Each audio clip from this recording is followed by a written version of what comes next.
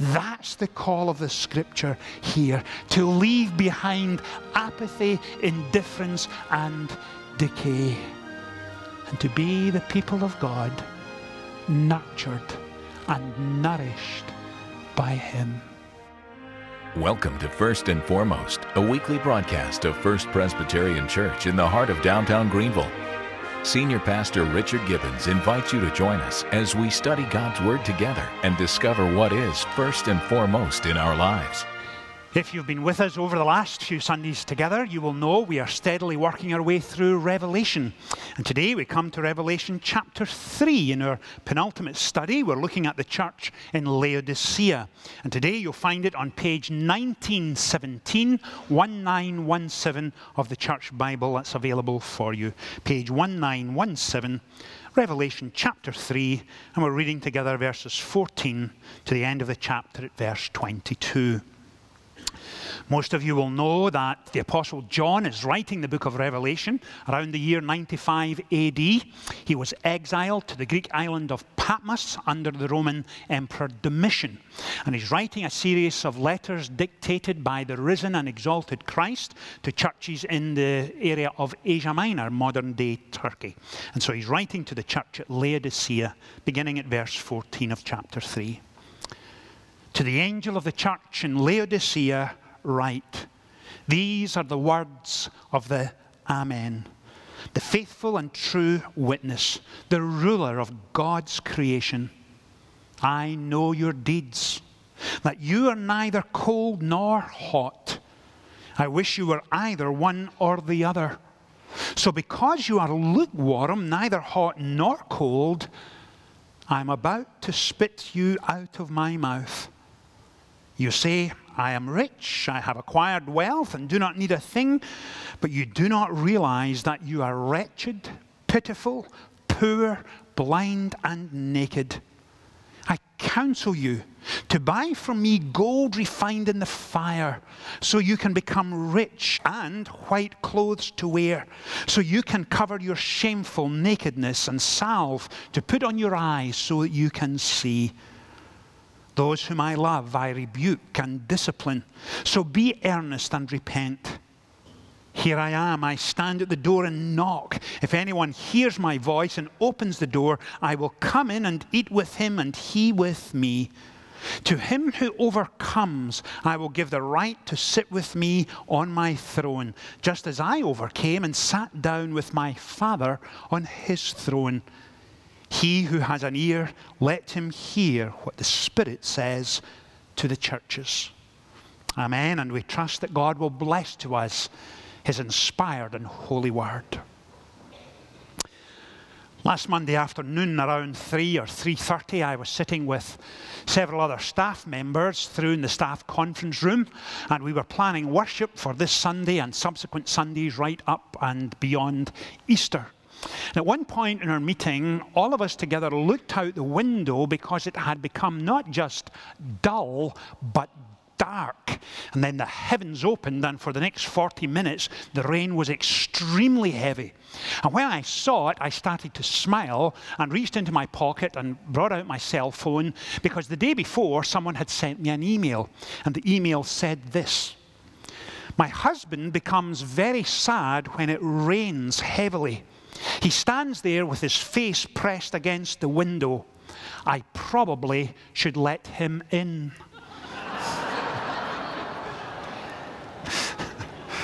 Choir, thank you for enjoying that. Now, that works at a whole number of levels. It would not have got the same response if I had swapped over husband and wife, but I was wise enough to just stay with the one. And it's funny for this reason. You can't see where it's going, and the closing words force you to reinterpret everything you've already heard. And technically speaking, that is called parapristokian speech in the English language. And comedians use it all the time. You think they're going in one direction, and then the closing words force you to reinterpret all that's going on. And it always comes as a surprise. That's what makes it funny. Now, the passage we're coming to in Revelation this morning comes as a surprise to us. Because last Sunday, we, as you know, have been working our way through the churches, and last Sunday was Philadelphia. Today is Laodicea. Philadelphia, the letter to Philadelphia is warm in tone. It's encouraging. It seeks to strengthen and enable the folks in Philadelphia who thought that they really didn't amount to much. They believed themselves to be small and ineffective in ministry, and Jesus was encouraging them to think the very opposite. And in fact, he finished by saying to them, you have before you an open door that no one can shut. And so we left last Sunday morning on that great high note of the enabling, transforming, empowering grace of God. But this morning, when you come to the latter part of chapter 3, the language that used is stark and bleak and challenging, and Jesus speaks in surprising tones in the letter to the church at Laodicea. So, as we come to Laodicea, let me encourage you to come with me, please, and listen all the way through. Challenging, stark, graphic at the beginning, but towards the end, it is very encouraging and strengthening and reassuring. Way back in the Old Testament, in 1 Samuel chapter 16, verse 7, when Samuel is choosing the next king of Israel, and he thought he had the Lord's anointed and the oldest and the firstborn of Jesse's son.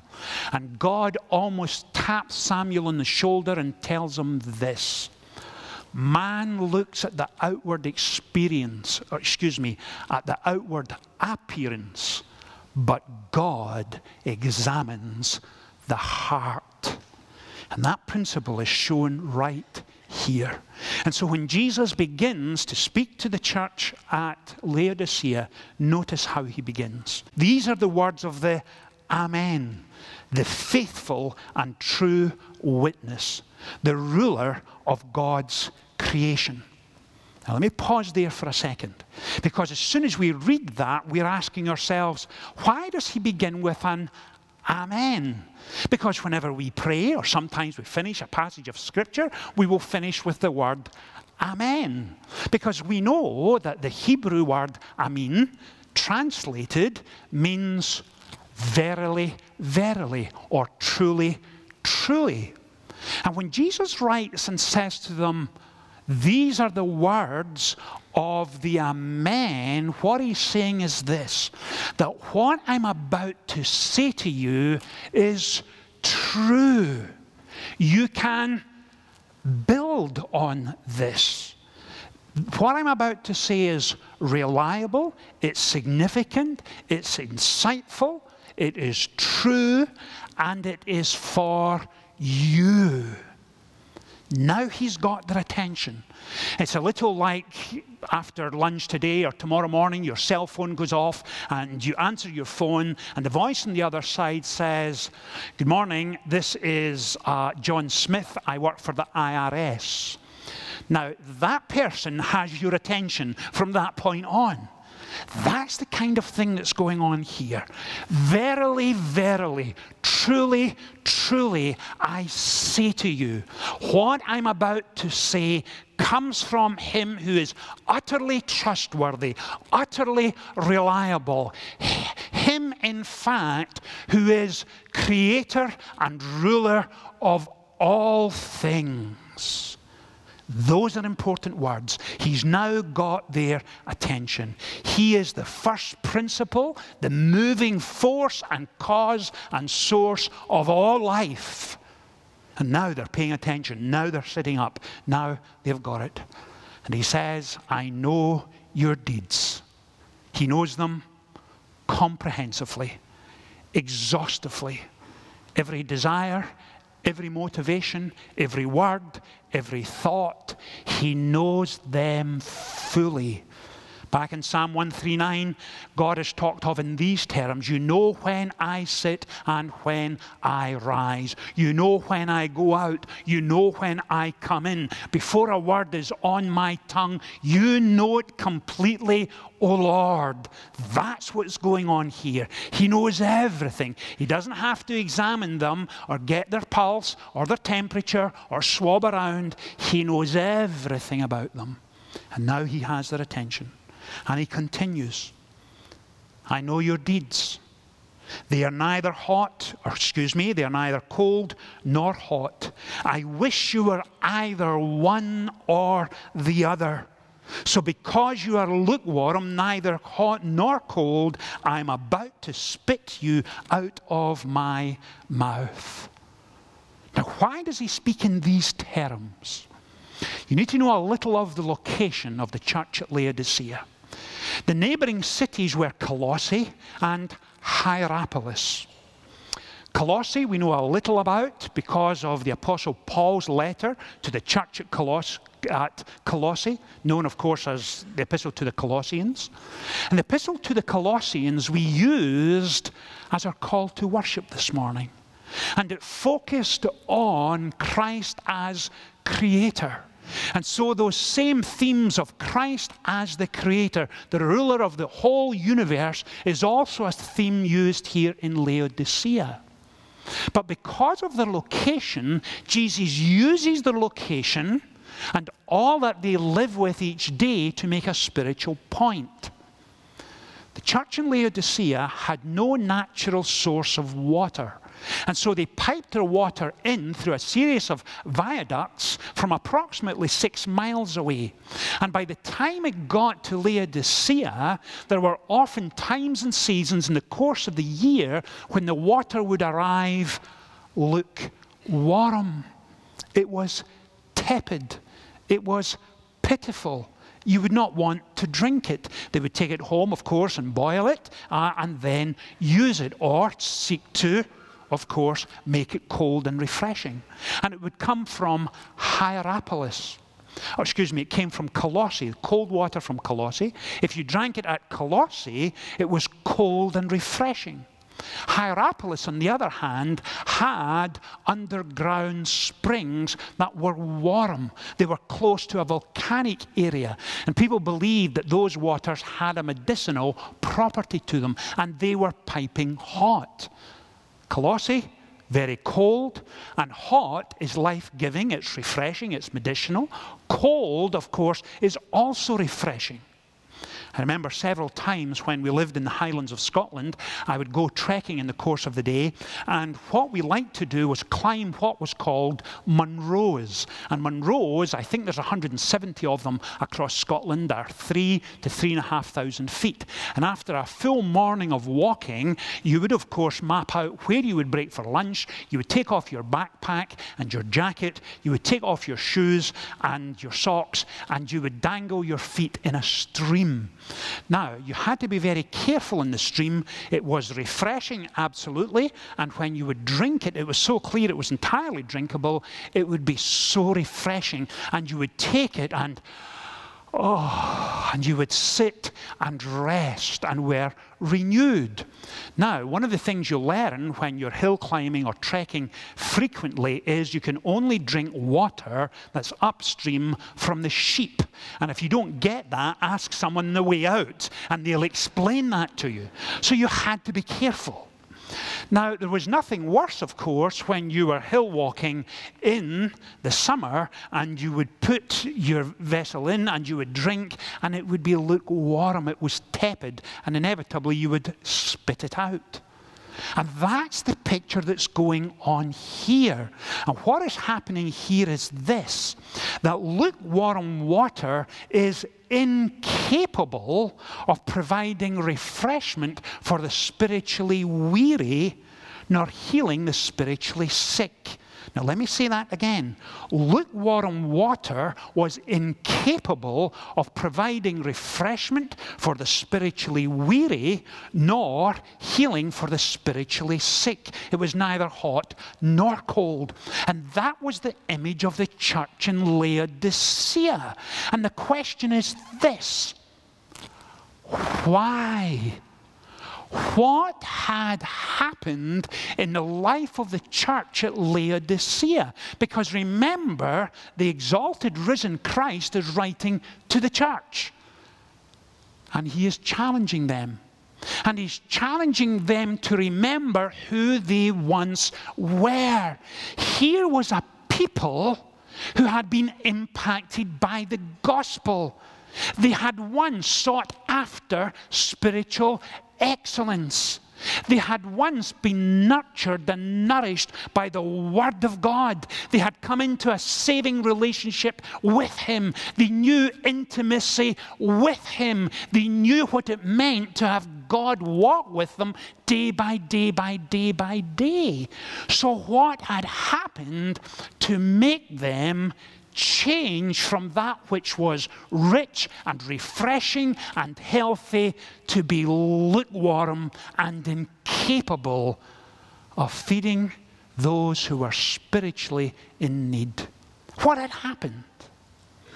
Well, New Testament scholars suggest this, that the church at Laodicea, in the midst of a thriving textile industry, in the midst of a burgeoning financial center and a good medical school, had shifted their focus from the things of God to slowly but surely they discovered that they had more in common with the society and the culture around them than they had in the living God.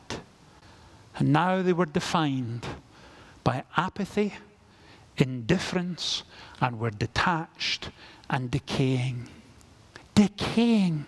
The church of God. No wonder when Jesus said, not only do I find it distasteful, I find it nauseating that after all that you've been through, this is where you are. And of course, you and I know that the Scripture clearly teaches that whenever God gives us something good and healthy and wholesome, but whenever it's impacted by sin, it becomes twisted and it changes and becomes subversive to our spiritual life, and we end up lukewarm instead of living for Him day by day by day. That's what was going on in Laodicea, now defined by decay and apathy and indifference. Now, having said all of that, let's move on. When Jesus writes to them, verse 15, or 16 rather, because you are lukewarm, neither hot nor cold, I am about to spit you out of my mouth. And yet you say, I am rich. I have acquired wealth and do not need a thing, but you do not realize that you are wretched, pitiful, poor, blind, and naked. What is going on here? The church at Laodicea are defined by who they are, their reputation, all that's happening in the city, where the culture is taking them and the society around them. And they have shifted so far that they are now poor and blind and pitiful and naked, spiritually speaking. And how does that happen? It happens not only when you shift and take that which is good and wholesome and twist it till it becomes subversive and takes you away from the things of God, but also hear this, and let me see it clearly and succinctly as I can. From Genesis all the way through to Revelation, Scripture teaches us again and again and again and again that whenever we allow sin into our lives, it has a tranquilizing and an addictive effect on our lives. It has a tranquilizing and addictive effect on our lives, and it brings with it spiritual blindness. Spiritual blindness. And here is a church who believe themselves to be doing well, growing in their faith, maturing and nourishing the things of God, when in fact they were poor and blind and were lukewarm. And we know that whenever sin comes into our lives, and please hear this, sin is not simply a mistake. It's not simply a social faux pas, but sin impacts our lives, and it brings with it not only spiritual blindness, but it debilitates and it cripples and it impacts families and it tears them apart, and it breaks down relationships, and it leaves individuals and families and communities and nations without hope, living miserable lives in fear and uncertainty.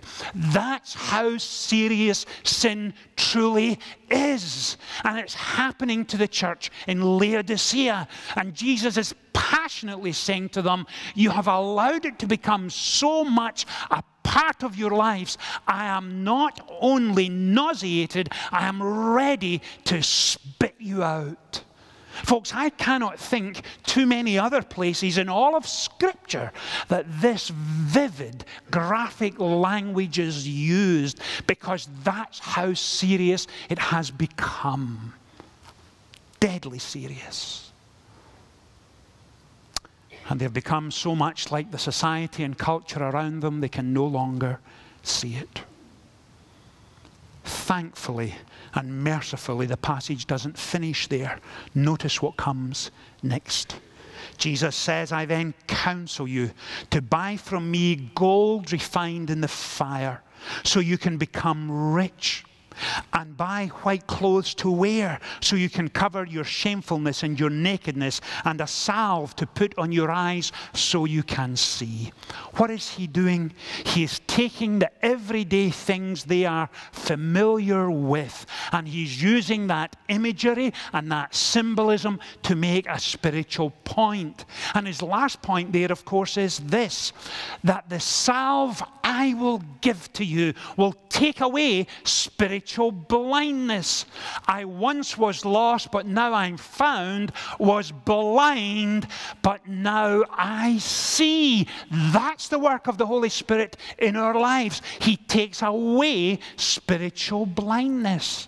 And he says to me, and he says to them, buy from me gold that has been refined, gold that is pure, gold that has the work of God. And what is he talking about? Spiritual gold, intimacy with the living God. That's what he's talking about. It's one thing to have gold and investments and a good pension plan, and it's healthy and good, but it will not last through eternity, and it cannot give you what he can give you. That's the point he's making. And then finally, we get to what is the most encouraging section of the letter at verse 19. And he says, those whom I love, I rebuke and discipline. Those of us who are parents or grandparents or great-grandparents here this morning, when we have wee ones around the home and they're about to touch something that's hot, we say, don't touch that. It will burn you. We discipline those we love because we love them. And that's what he's saying to the church at Laodicea. When you hear this, when you begin to get it, when you understand the challenges that is before you, also remember, I love you, and I am refining you and rebuking you and discipling you and disciplining you because I love you. And notice what he says. So be earnest and repent. Here I stand at the door and knock and knock and knock. And if you let me in, I will come in and eat with you, and you will eat with me. And I will take you and place you beside me on my throne. Now, what is he saying at this final section? And if he is saying this to the church at Laodicea, what is he meaning here? Well, what he is saying is this, that when folks who have walked a Christian path for decade after decade, there is a primary lesson that we need to remember again and again and again. Whether we've walked with the Lord 5 years or 10 years or 40 years or 55 years. And it's this, that he will consistently knock on the door of every area of our lives, because he knows us and knows us exhaustively. Every motivation, every desire, every situation we find ourselves in, he is asking them this: are you submitted to him in your place of work? Do the people in your office know that you have a genuine, credible faith? Do you live the Christian life at home? A mother, a father, a grandparent?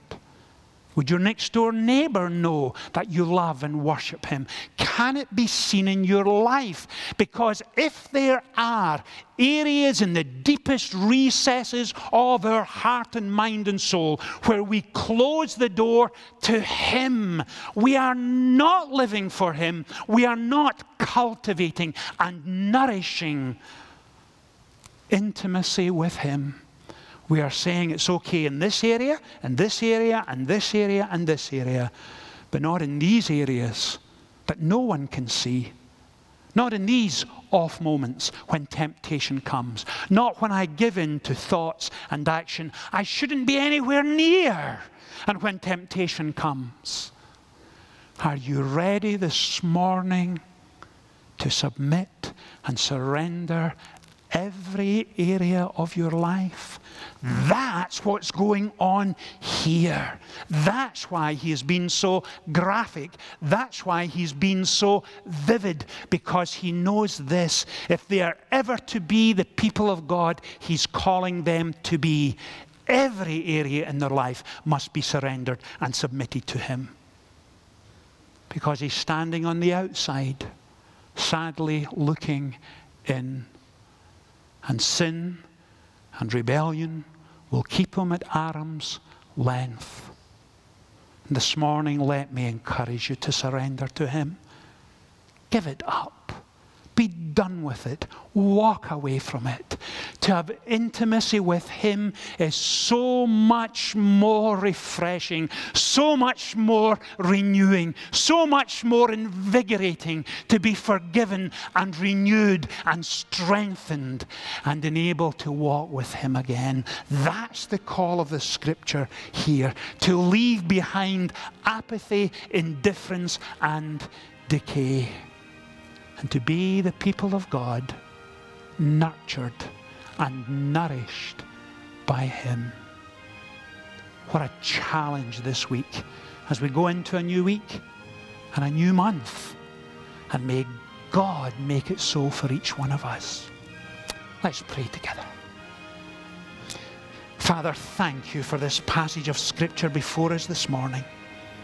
Enable us, please, to be refreshed and renewed and transformed and strengthened by you. May we leave this morning in awe and wonder at your faithfulness and love towards us. Father, bless us, please, as we seek to serve you. In Jesus' name we pray. Amen. Here at First Presbyterian, we're delighted to welcome you to our Easter services. Details are available online at fpceaster.com. Please come and join us, and I look forward to welcoming you.